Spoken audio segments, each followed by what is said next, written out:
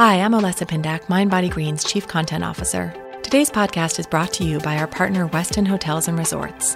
We traveled to the Westin Sarasota in Florida for our destination wellness event, a morning of movement, healthy breakfast, and wellness inspiration. We had inspiring discussions that were too good not to share, so we're broadcasting them here on the Mind Body Green podcast. Today I'm excited to introduce Max Lugavere, author of the New York Times bestselling book, Genius Foods. Max and I discuss the most common brain myths, and he offers specific expert advice on how to optimize brain health while you travel. You'll learn about the foods you should bring on the plane, how you should plan your travel itineraries, and how traveling itself can actually boost your brain power. No matter where you are in the world, you'll have the ability to keep your brain sharp and healthy. Hi, everyone. Welcome back. I hope that you guys have had an awesome morning so far. You got your blood pumping with some good workout, and you got some sunshine and some food. So now we're going to get ready to get our brains pumping. So travel's on the brain. And I wanted to ask you, first of all, can travel actually improve our neuroplasticity? In other words, our ability to learn? Yeah, absolutely. Who here likes to travel? Raise your hand. Okay, cool. Me too. Yeah.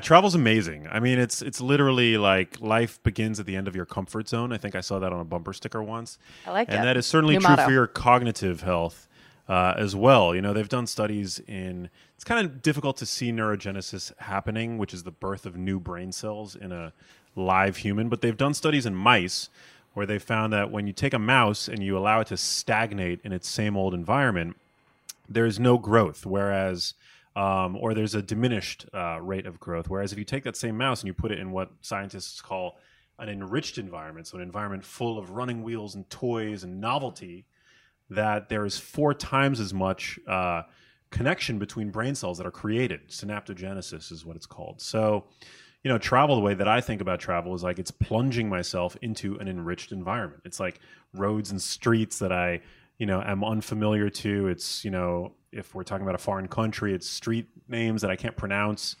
So yeah, it's incredible. I mean, and there's certain biochemical changes that happen in the brain as well when we travel. I mean, we're out of our comfort zones. So, certain neurotransmitters are elevated that are involved in focus and attention. I mean, this is like, there's inherent risk present with uncertainty, and when you're in an uncertain and novel environment, danger could lurk around the corner potentially, right? So, yeah, I mean, you're primed for alertness, for remembering where you are. Spatial memory is primed, and so yeah, I think it's really good for you. And then, of course, travel comes with all these other, sort of tangential benefits to the body as well. So, I mean, you're eating different foods, you're getting more diversity in your diet in terms of the plants that you're eating or the herbs or spices. You're maybe a little bit more active than you are at home because you're walking around a lot, which, torches calories. Just, being not sedentary is so good for the body. Getting sun, we're out here in beautiful Sarasota, which is amazing. I woke up this morning, I went to the gorgeous roof deck and I got some sun and some light into my eyes to help anchor my body's circadian rhythm. So there's so much. I mean, travel is just like, yeah, it's borderline medicinal, I would say. It's great for you. And then, of course, there's like the learning about new cultures and meeting new people. And yeah. So excellent for your brain overall. Excellent. Yes. Is there anything specific that we should do when we travel to try and really boost our brain power? Is there anything that you recommend? Yeah, I mean, I think it can be difficult to eat healthy when you're on the road, but certainly, making the right hotel choices can go a long way in terms of making sure that you're, able to stay on track with your, whatever your dietary choices happen to be. Staying active and exercising is crucial.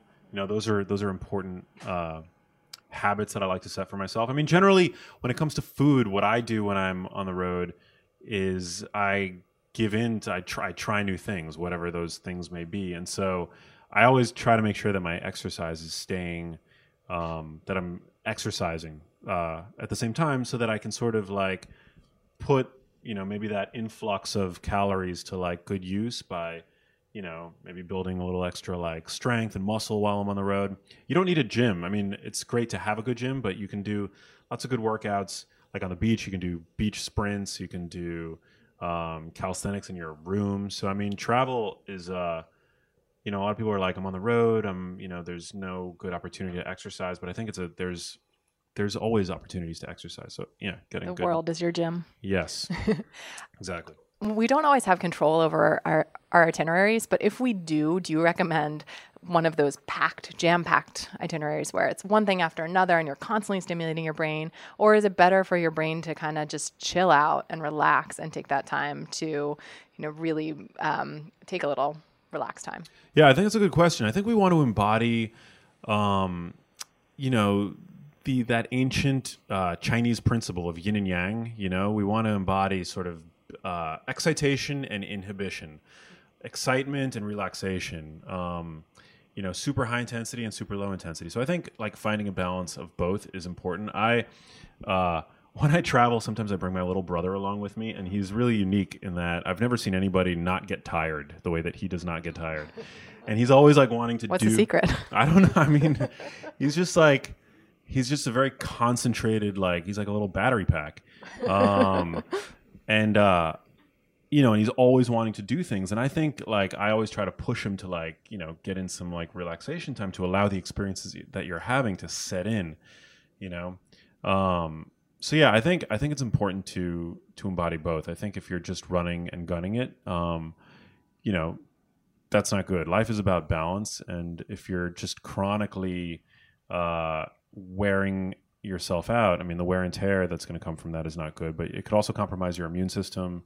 You don't want to get sick when you're traveling. That's a no-no. So I think it's about finding a way to strike that balance. Now, I know that brain food and nutrition is something that you think about a lot. What are your tips for anything that you can do when you're still on the road and making sure that you're taking care of your brain from a nutrition perspective? From a food perspective, people have different dietary inclinations, but I definitely always am looking for the most nutrient-dense foods that I can find when I'm traveling. And, I hit the breakfast buffet earlier. I loaded up on berries, which I know are really good for, cognitive health. Got some eggs, which are like nature's cognitive multivitamin, I call them. I always love to visit when I'm traveling, local farmers markets or supermarkets. I did that recently. I was in Finland, and I got to go to check out they have these halls where they have all these little vendors, and I got to try all the local cuisine. And yeah, loading up my bag with goodies so that I always have sort of a buffer of healthy, nutrient-dense snacks. So, I call them genius foods: eggs, dark leafy greens, avocados, nuts, berries. These are all foods that are gonna, I think, give you that buffer. When you go for the more indulgent foods that you're gonna want to when you're on vacation, we should all treat ourselves. But you don't want to forget about the needs of your brain and body so that you can literally be there and show up to your experience and be the best version of yourself that you can be.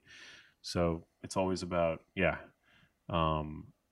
trying to get that daily salad in every day. That's a rule that I set for myself, a big daily salad. No matter where you are in the world, that's pretty easy to find. So yeah. Let's get to some brain myths. Cool. So tell me, yes or no? Myth number 1, puzzles and games are the best kind of brain workout. Puzzles and games, I would say that they're good for you, but I would say that they're definitely not the best. The best workout that you can give your brain is actually a physical workout, is getting to the gym. Research now is coming out by the day validating how exercise is basically a tonic for the brain, both in terms of your neurological health, in terms of the architecture of your brain, but also mental health. So, a lot of people are struggling with issues related to mental health, anxiety, depression. Whatever exercise modality you prefer to do, know that whenever you peel yourself off the couch to get to the gym, that your brain is going to reward you with feel-good chemicals, with proteins that promote neuroplasticity, which is basically how your brain is able to stay youthful as it ages. But this is, there's little question in my mind that, when we're feeling, maybe anxious or a little down on ourselves, or even fatigued when we don't want to work out, those are the times when we really need to push ourselves to get to the gym because, yeah, it's just it's a potent tonic. I mean, now they recently updated treatment guidelines for a condition called mild cognitive impairment, which is sort of like pre-dementia. A physician can literally now write exercise on a prescription pad to help treat this condition. There is no pharmaceutical drug that's FDA approved to treat MCI. It's literally just exercise at this point. They've done meta-analyses just over the past year where they found that aerobic exercise and resistance training, which is great because I've always been more in favor of resistance training, can help treat depression, whether or not you have clinically diagnosed depression, major depression, or if you just have, blue mood, and also anxiety. So it's, yeah, I would say in terms of a brain workout, a brain tonic, physical exercise, just moving your body. Get up.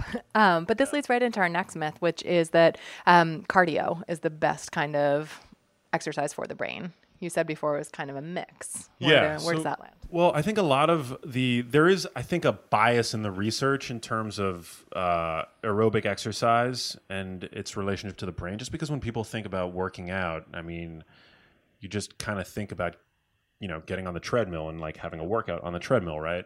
But, for a long time that was really the focus. But as I like to say, absence of evidence is not evidence of absence. And so just because there was a preponderance of research focusing on cardio, that never meant that resistance training was not as good for the brain.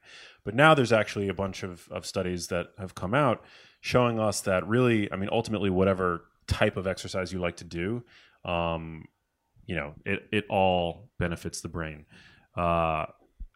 Yeah, and there's also a relationship between muscle strength and brain health. So, that saying, thick thighs save lives? I mean, it may... that's a truism now with scientific backing. I love where science is going. Great. Sleep health and brain health are intimately connected. Sleep and brain health are intimately connected, yes. Thankfully, I had an amazing sleep last night, thanks to the heavenly bed here at Weston that they're I guess known for. But no, when you sleep, your brain is literally cleansing itself. Every 20 minutes, this was published, I forget the journal, but literally over the past 2 weeks, they found that in humans, every 20 minutes, there's like this wave of cerebrospinal fluid that rushes through your brain and cleanses it of these proteins that can aggregate and form plaques. And these plaques are characteristic of Alzheimer's disease, and just, cognitive aging in general. And so sleep it's so valuable in terms of getting those proteins out. They've shown that just one night of poor sleep, there's an increase in this amyloid protein actually that they can measure in cerebrospinal fluid of up to 30%. So, I mean, just one night of sleep is enough to move the needle. And then from the standpoint of the body, which also influences brain health, sleep is important for regulating our hormones. It's a master regulator of hormones related to energy metabolism. So like your metabolic rate, your metabolism, how many calories you burn, which is important for obviously maintaining a healthy weight.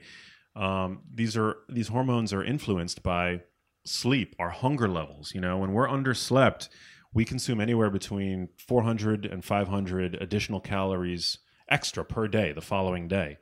And if you compound that over a week, if we're undersleeping every night for a week, well, that adds up to basically a pound of extra fat stored in a week, just all due to undersleeping. And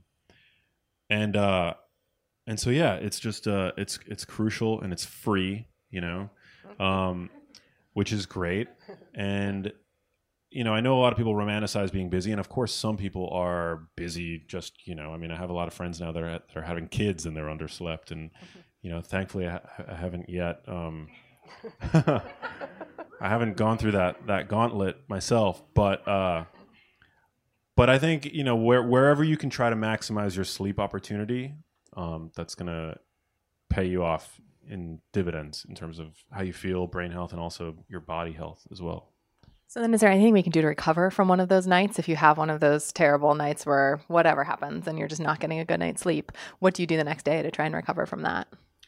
I think they've shown that exercise This seems to be a theme. can help sort of normalize some of the deficits that occur. Getting, I know Whitney's going to talk about the value of getting bright light in through your eyes when you arrive in a new location in terms of travel, but I think when you're underslept, that can help as well. Just making sure that you get out,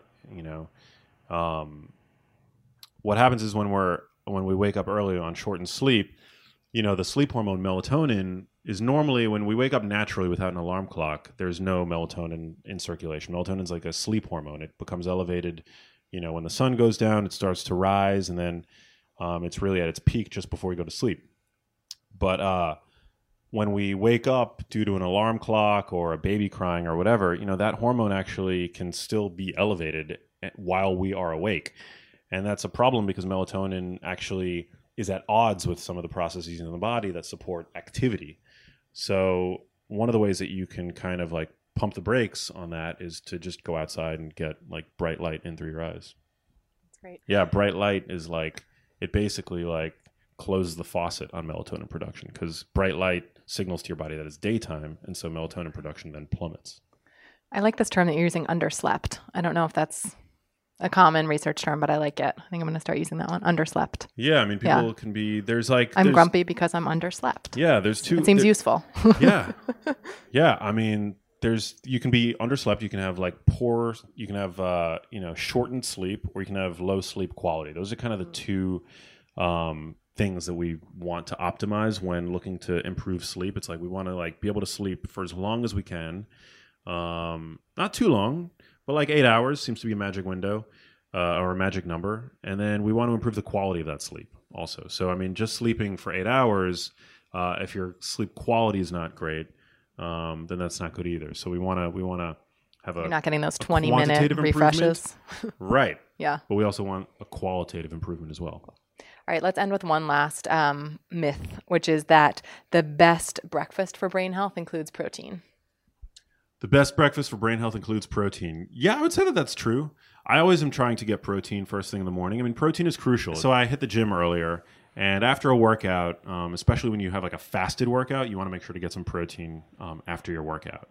But also, protein it serves as the backbone of your neurotransmitters, which are brain chemicals that are important for everything from learning and memory to your mood, to being happy and feeling a sense of reward.